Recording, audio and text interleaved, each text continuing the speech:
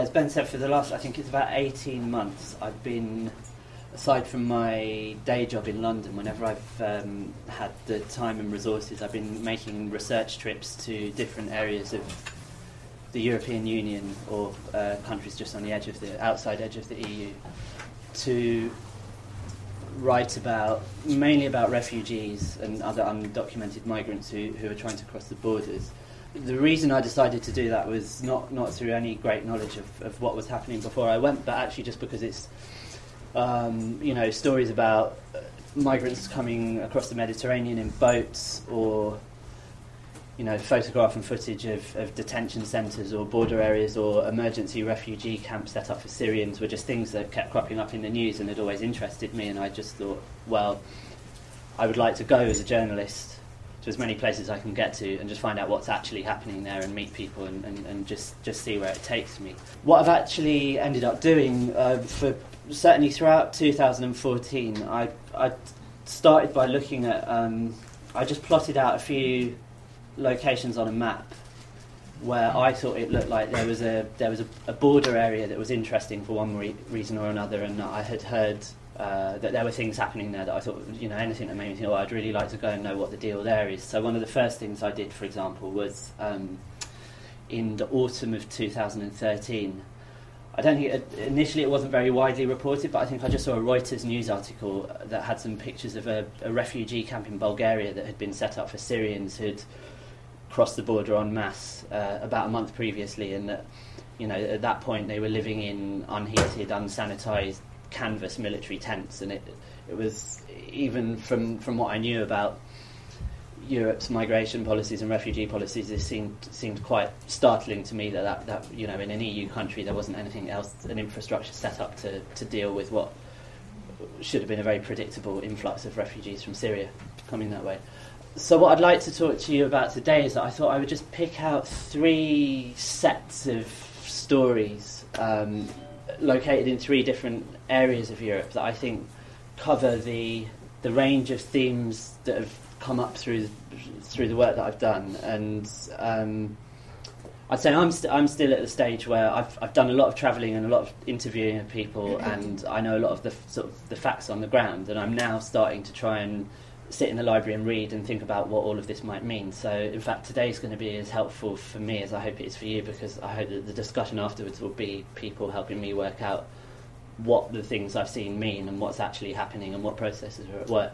There's not going to be any great sort of audio-visual experience, I'm afraid. I've just got a map there so that it's a bit easier for reference when I talk about places. So I'll just kind of dive into the first one. So the first of the 3 areas that I wanted to talk about was what's been happening in and around Greece in the last few years, and particularly it's Greece's land border with Turkey, which is about 200 kilometres, that runs from the Balkans down into the Aegean Sea, and that border is mainly formed by a river, the River Evros, and I wanted to start with that because that to me seemed to represent perhaps what a border is generally perceived as, the sort of conventional image and idea of a border, that it's a fairly definite line that separates, that marks out a national boundary, separates 2 countries,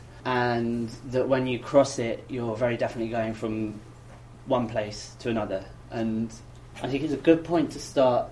Just before I start doing that, I wanted to say that the particular migrants that I've been interested in, and this I think I'll come back to at the end, I've had, you'll probably hear me using the words refugees and migrants and undocumented migrants slightly interchangeably and imprecisely, and that's because I feel like the kind of people that I've been meeting and interviewing are a distinct category, but one that there isn't really a name that has quite summed up everything that's going on. Because if you talk about refugees, if somebody is a refugee by sort of international definitions, it doesn't really tell you how they've travelled.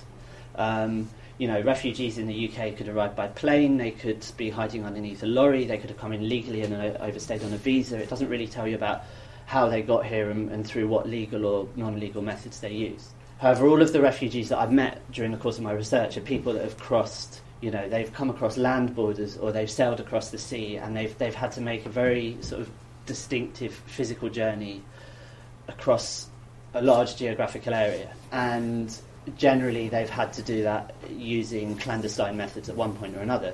The problem is that not everybody who does that meets that international definition of a refugee, and then you get into all the conversation about, well, are they economic migrants or other migrants, and if, you know, maybe they are refugees in a wider sense but not in the kind of official terminology.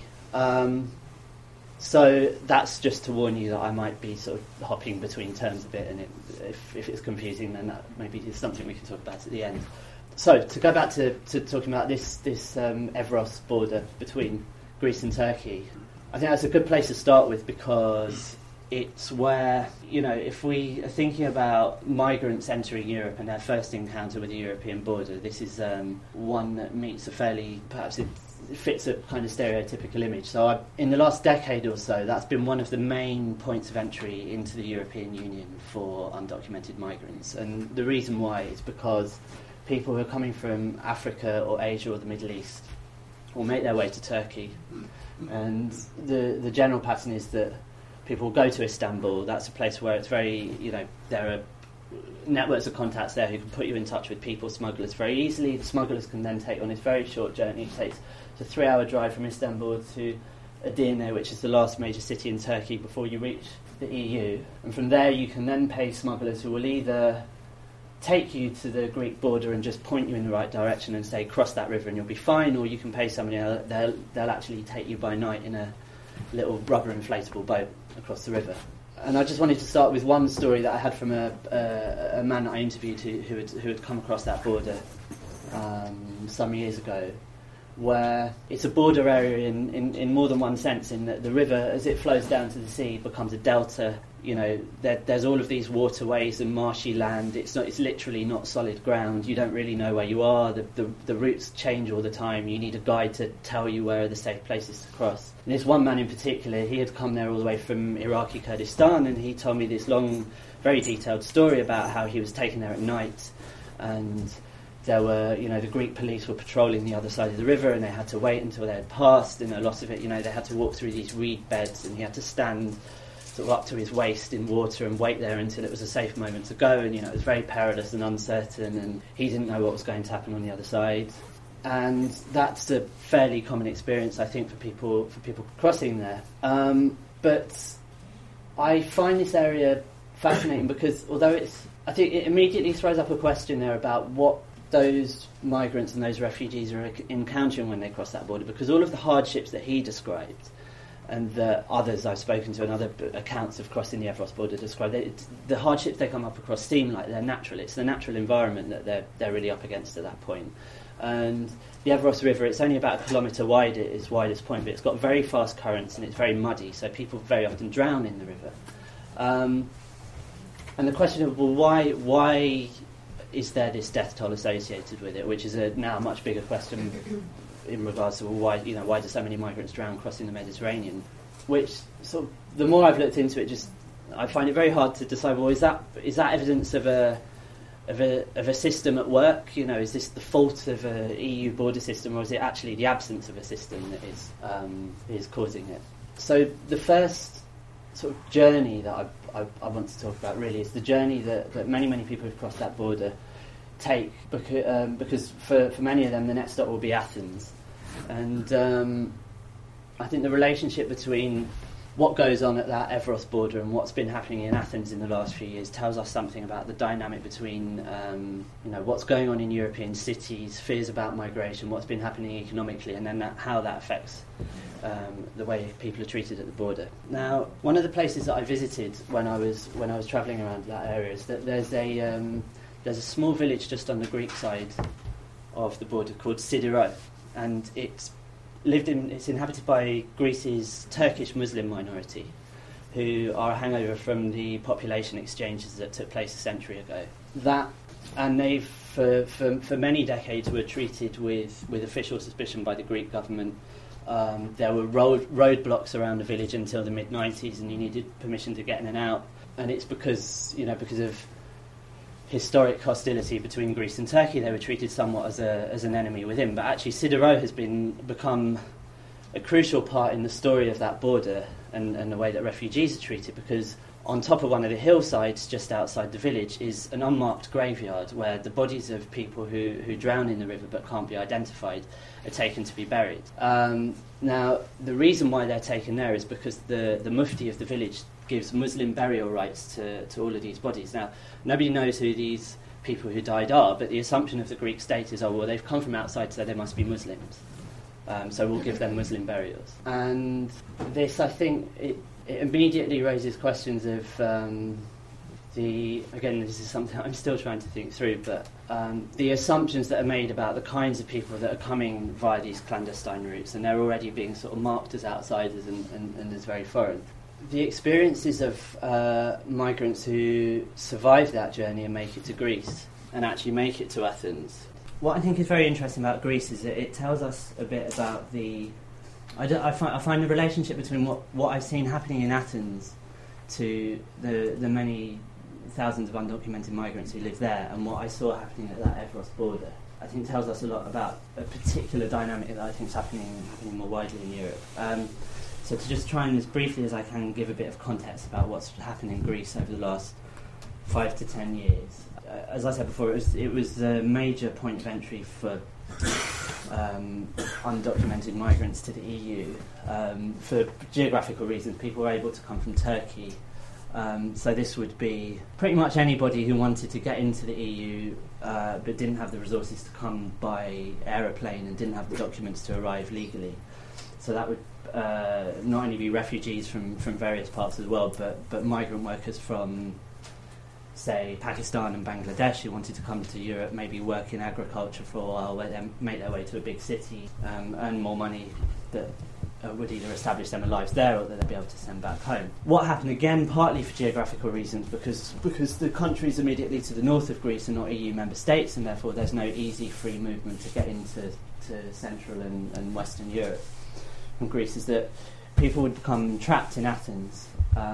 The Greek asylum and immigration system has always been very dysfunctional, and what happened in practice was that migrants would arrive from various different places, and they would claim asylum even if they knew that they didn't have any grounds to actually be granted asylum, because there was a delays of up to 10 years in the process, and you would just be living on this temporary document that was renewed every 6 months, and it meant that people could live in Athens and try and find work if there was work, or try and work out ways they could then smuggle themselves elsewhere in Europe. This led to after the crisis in 2008, 2009, when the economy went down and Greek citizens were being very hard hit, the resentment over the sight of so many migrants either living crammed into small flats in Athens or living on the street in many cases allowed a very vicious kind of racist politics to develop that was, probably most people would associate that with the emergence of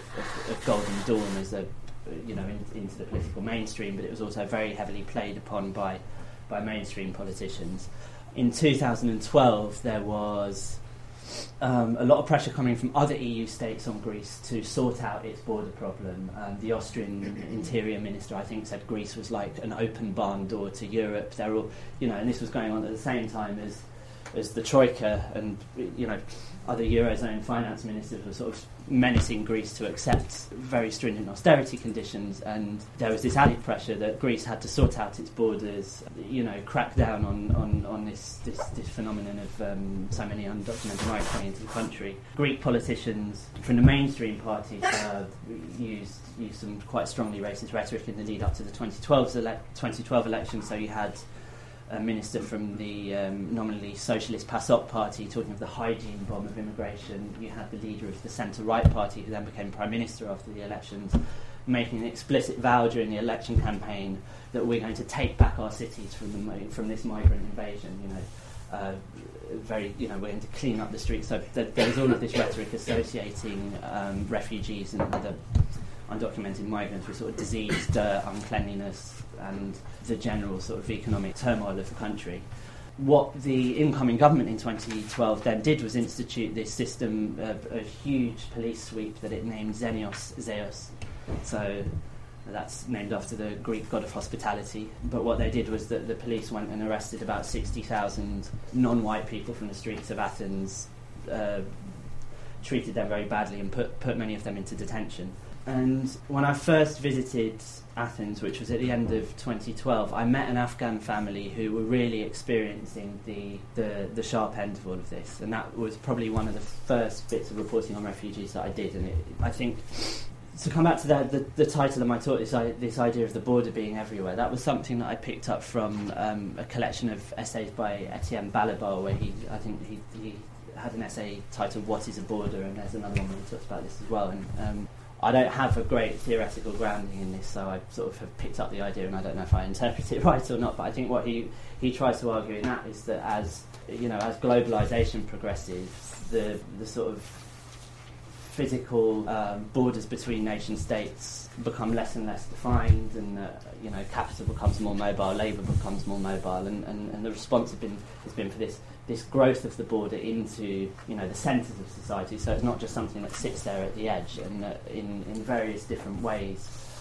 the state is trying to delineate and categorise and keep people separate. And I suppose good examples of that in Britain are the fact that asylum seekers are placed on, they're not allowed access to the normal benefit system, and they're placed on this restricted system of welfare. They're issued with plastic cards that actually say these people don't have the right to work. So even if they might be in Leeds or Liverpool or wherever, there's still what I would say a kind of border at work, keeping them separate from the rest of the population. What's happened in Greece, I think, is an example of where there's been this kind of sudden defensive response, where there's been this pressure to sort of militarise the borders, and that happens both at the edges and in the cities. So what's happened on the River Evros since 2012 is that they built a 15-kilometre fence that is shown off to journalists from all over the world, and journalists are taken on tours along it, and you're told how it's got heat-seeking devices and lots of barbed wire and cameras, and they also sent thousands and thousands of police officers to patrol the Evros. But the crackdown has been as much on the lives of migrants who have already crossed the border and are living in the middle of the cities. And this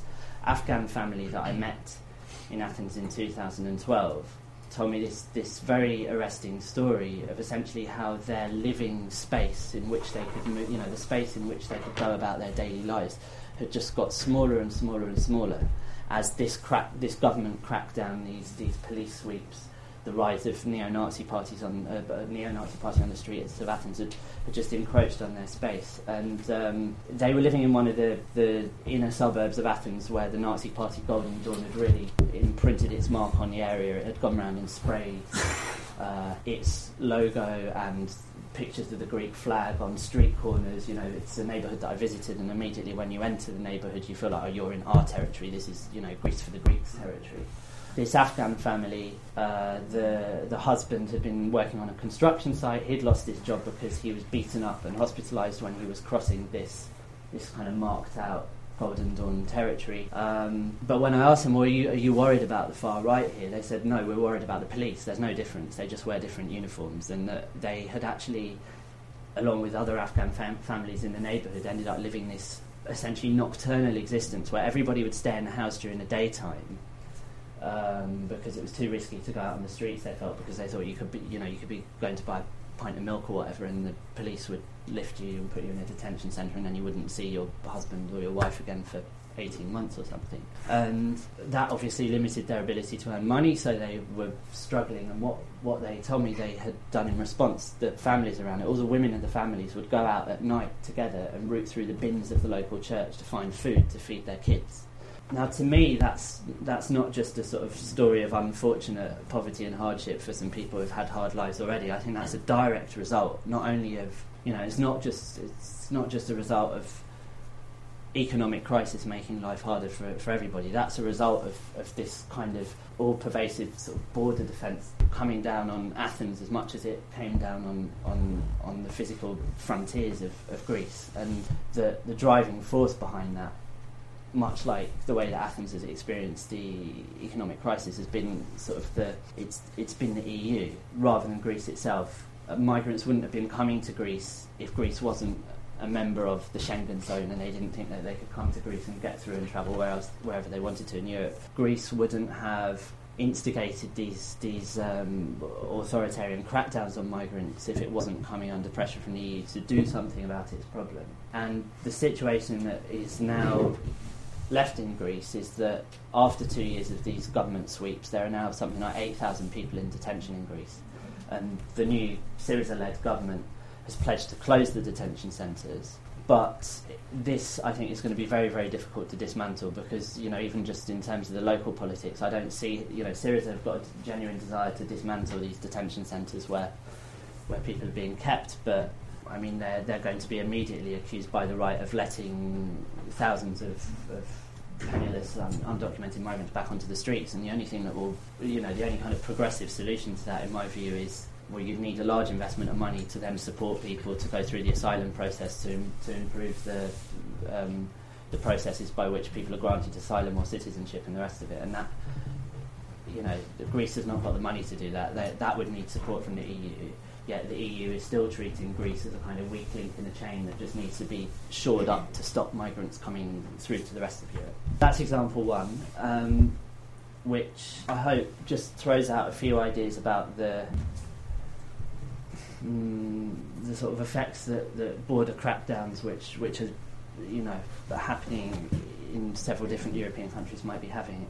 The second example I wanted to talk about is, I think for me, has been very interesting in terms of thinking about, well, what do people do when faced with a hostile system that in various different ways is either trying to keep them out, or when they enter a country is trying to keep them under lots of restrictions. I just wanted to give a little anecdote about another border area, somewhere that I've never been to, but I feel that I know quite well, which is Syria's northern border with Turkey. So there's a province called Hasaka province, which is the main Kurdish province, and there's a city just near the border called Kamishli, and I think it's got a population of about 100 or 200,000. Looks like a very kind of, dusty streets, 1960s concrete tower blocks. Could be a city in Turkey, could be in various other places in the Middle East. It's surrounded by streams of towns and villages that run along. There's a kind of major highway that runs parallel to the border, and there are all these little towns off it, and they're mainly Kurdish. They have little sort of farming towns.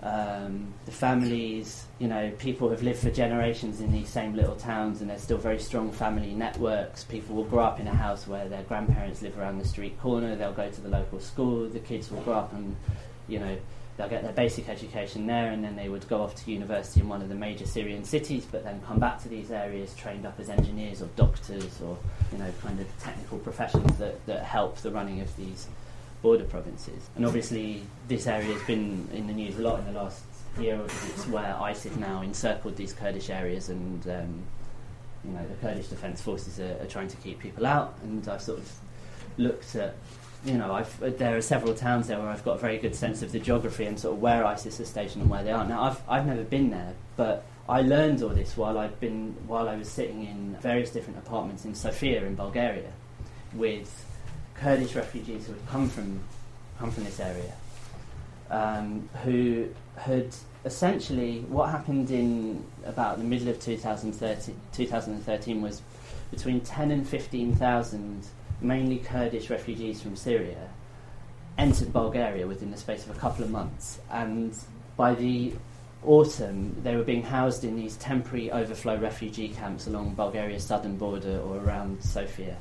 And this was what I mentioned earlier. It hit the news because conditions in them were very, very basic. Médecins Sans Frontières went up and set up emergency aid clinics there, which I think was a first. It was the first time Médecins Sans Frontières have actually set up a project within the European Union.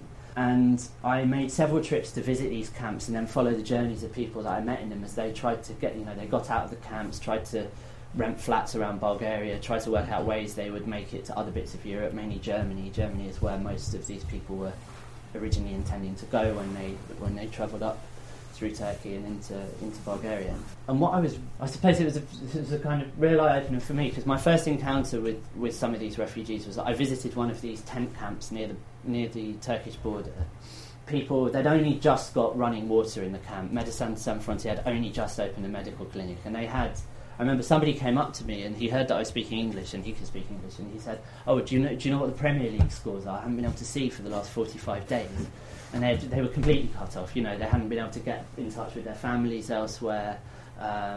No news about what was happening from the outside. Obviously, none of them spoke Bulgarian, and there was no translation support, so they weren't even really that aware of what was or wasn't being done to help them. And as I later realised, sort of, this is my sort of naivety, I just took that for granted. I thought, well, of course, they're refugees in a refugee camp. Why would they know? You know, of course they're going to be cut off. But on my subsequent visits, I found that was just a very, very temporary situation. As soon as there was any power in the camp, people were able to club together and buy. And in fact, in one case, they actually bought a little Wi-Fi connection for their row of containers that they were living in, and then shared the password. Or if not, people would club together and buy very cheap mobile phones that did pay-as-you-go internet deals and the rest of it. And I think one family in particular, they arrived in Bulgaria in October 2013, which is when I met them in November. I exchanged Facebook account details with them because I thought that would be a good way to keep in touch. Wasn't expecting to hear from them for maybe a year or so. I thought, well, that'll be when they get to somewhere else and they're settled in Germany or wherever. But within a month, this guy was sending me messages on Facebook from his tent in the camp.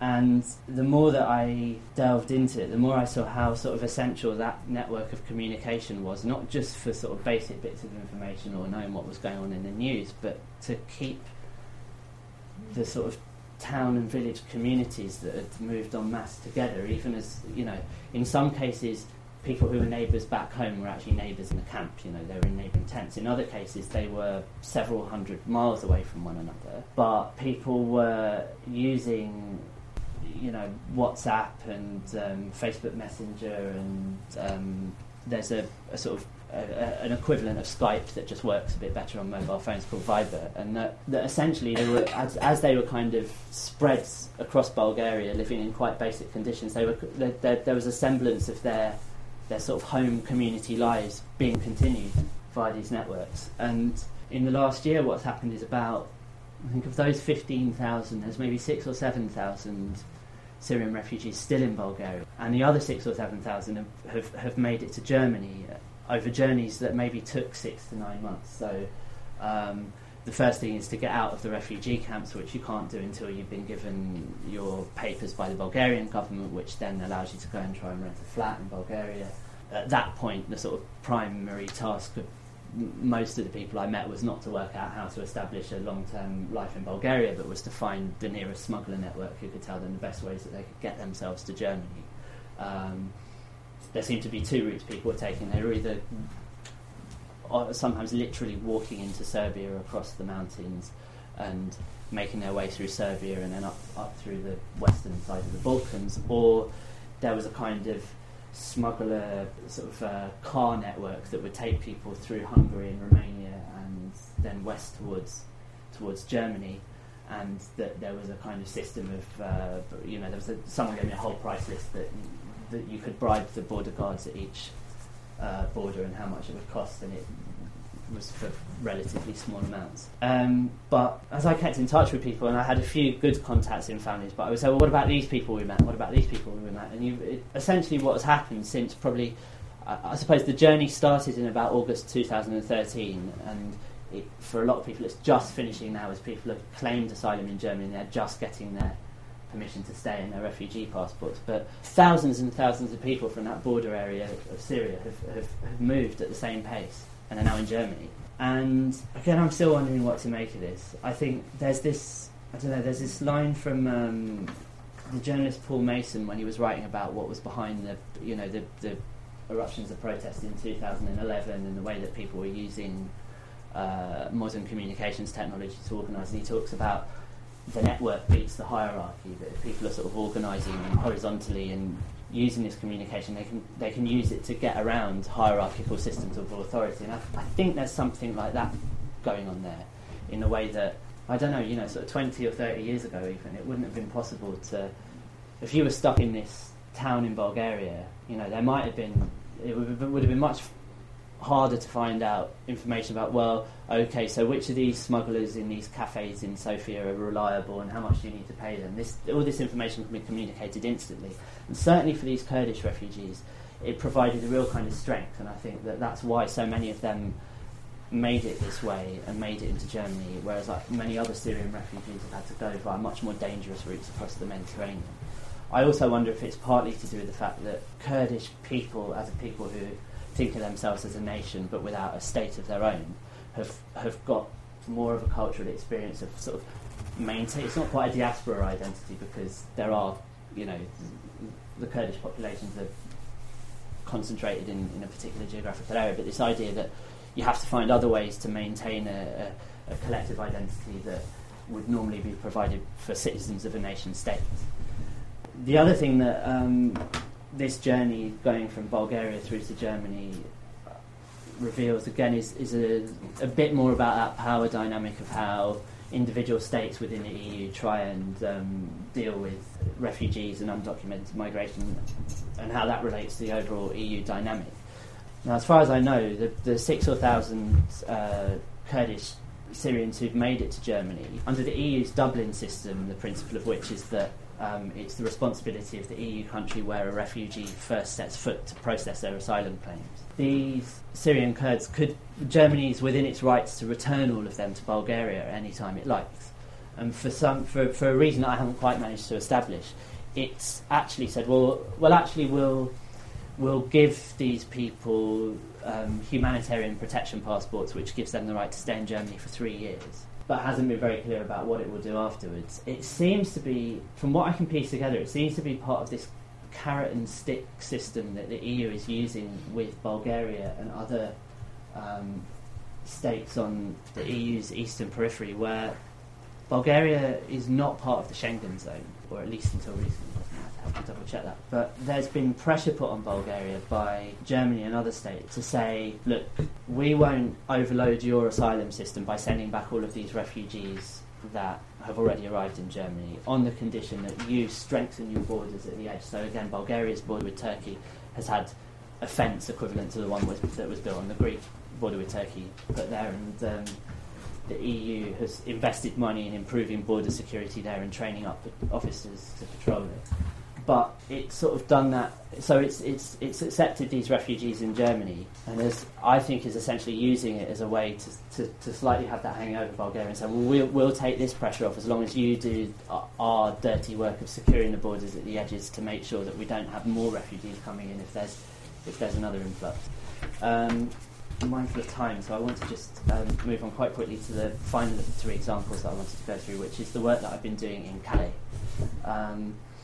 I think Calais is very interesting from a UK perspective because for a long time in Britain, the figure of the asylum seeker has been this kind of folk devil that's been used by tabloids to sort of pin all manner of social ills on. They're very. I feel like the sort of the image of the asylum seeker as it's rendered in the tabloid press is it's always a slightly undefined outsider and never quite slightly invisible. And what's happening in Calais is that the images in the last year or so, hundreds of African men, literally storming the fences, has given real fuel to the kind of popular anti-asylum seeker messages of the tabloids, in that they've been able for the first time in years to kind of just go and photograph things and say, look, this is what's waiting for these all these people who are coming to Britain to take your benefit. This made me very much want to go there and find out, what's actually beneath that? What are the stories of people that have made it all the way? And I've spent the last year visiting Calais as often as I can and just trying to meet refugees who've ended up there. And what I've been very, very interested in is not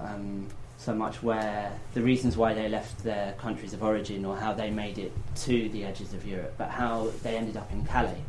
Because clearly these, the largest groups of migrants who are living rough in Calais are people from Eritrea, which is it's a country that has compulsory military service for all adults, and many people flee it for that reason. They come from Western Sudan because the government is still pursuing a policy of ethnic cleansing in Sudan, and they're fleeing that. Or there are a lot of refugees from Afghanistan, for example. So these are all people who come from countries that are producing large numbers of refugees. They, on the face of it, they would have grounds for asylum somewhere, but clearly by the time they've reached Calais, they're not quite refugees in that sense anymore. I spent a lot of time trying to retrace the most common routes taken by people. So to take refugees from Eritrea, for example, or from Sudan, most of these people will have arrived in Italy in the last year or so, having taken a smuggler boat across the Mediterranean. But within a few months, they will have arrived in Calais and be trying to get into the UK. And I think this reveals two things that I've intrigued me really. And one is the current EU system for dealing with refugees once they're in Europe has broken down, and that the presence of people in Calais is an indication of that, because this Dublin system whereby the states where asylum seekers arrive are supposed to keep them there and process their claims only works if those states where people arrive are capable of housing, clothing, feeding people, processing their asylum claims quickly and efficiently, having economies where people can then find work. And countries like Italy that are struggling very much from the economic crisis, or Greece or Bulgaria even, can't really provide those things.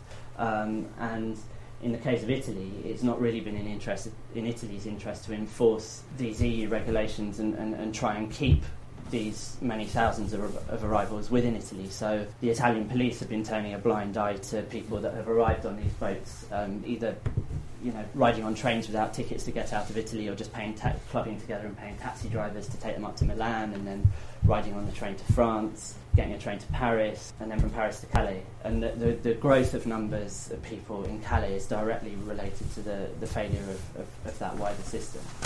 The other thing I think it tells us about, again, is this idea of these networks that refugees themselves have and rely on being very powerful and being a very useful tool to beat the system, as it were. Because again, I mean, this is something that again came up in my encounters with refugees in Calais, was that they, despite the fact that people were living on the streets and had access to a power generator maybe once a day, or could plug their phones in once a week, they were still using mobile communication technology to work out what are the best routes, or what are their chances of getting into the UK, or in many cases, they came to Calais, would try their luck, would then find, actually, well, no, you need to go back to Paris and meet this person, and they'll take you to Denmark, because Denmark is actually much more welcoming to asylum seekers than the UK, and you'll get this, and this here. And what's really been happening in Calais in the last year, where the local authorities they have what they call a policy of non-encouragement. So they prevent organisations like the Red Cross from setting up in town and providing any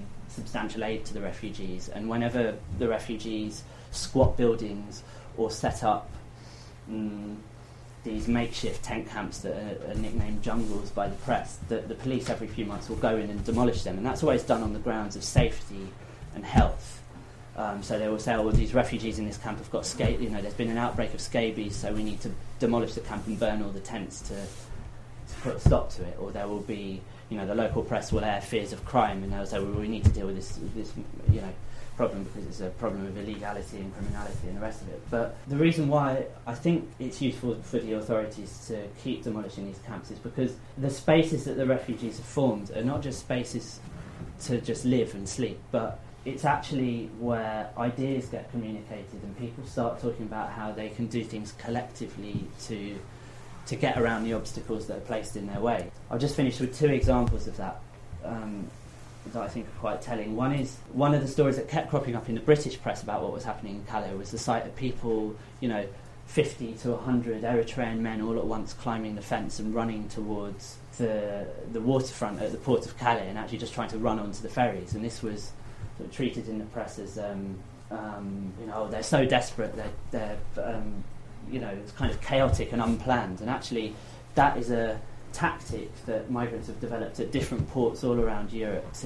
It's not that, it was almost taken for granted that, well, of course, they're sort of criminal and violent, and of course they're going to use these methods. That's actually a tactic to evade people smugglers who were charging large amounts of money for access to lorry parks or to hide on the ferries. And the refugees have gone back and said, well, look, these people are ripping us off, they're threatening us with violence. How can we organise collectively to overcome that? The second example, I think that was even more pronounced, was that around Calais there are various old industrial buildings that have been squatted and have been used as spaces for refugees to come and live. But what is also going on that's not so reported on is that they have also become places for various forms of political organising and for activities that strengthen the refugees' collective ability to deal with the systems that they encounter. And that is very obvious in one large squat that I visited a few times in Calais, where there's several hundred Sudanese men and maybe 400 or 500 other people who come in and out there during the daytime to get food or to use the shower that has been set up in one corner. But in the meantime, the space of this squat, it's an old industrial warehouse with a large courtyard outside. The courtyard has all these different meetings going on that range from things like language lessons. There's a local Sudanese a man originally from Sudan who's lived in Calais for years, who comes and teaches English and French to people. And he teaches them legal language. He teaches them how to deal with the police when you're arrested. Or when you get to Britain, here are the kind of words that are going to be useful for just getting on, negotiating everyday life. The other thing that I saw that was more overtly political was that some refugee activists from Hamburg, where there had been a successful campaign to get the city council to accept that the squats they had set up there were going to stay and that the refugees would not be evicted, were on this tour of Europe where they were visiting all these different areas where refugees were congregated and living rough, and saying, well, look, this is how we squatted these buildings in Hamburg, and this is the kind of campaign we built to get bits of sections of the local population on side and actually force the authorities to accept our presence here and start making space for us and allowing us to stay. And I think that is something that, from the different journeys I made, seems to be a theme that runs through several different places that I visited. I will leave it there without much of a neat concluding thought, but hopefully that just gives a sense of some of the work that I've been doing and what issues have started cropping up again and again. As I've said, I'm still at the stage where I'm trying to make sense of it, so I would very much appreciate comments and questions.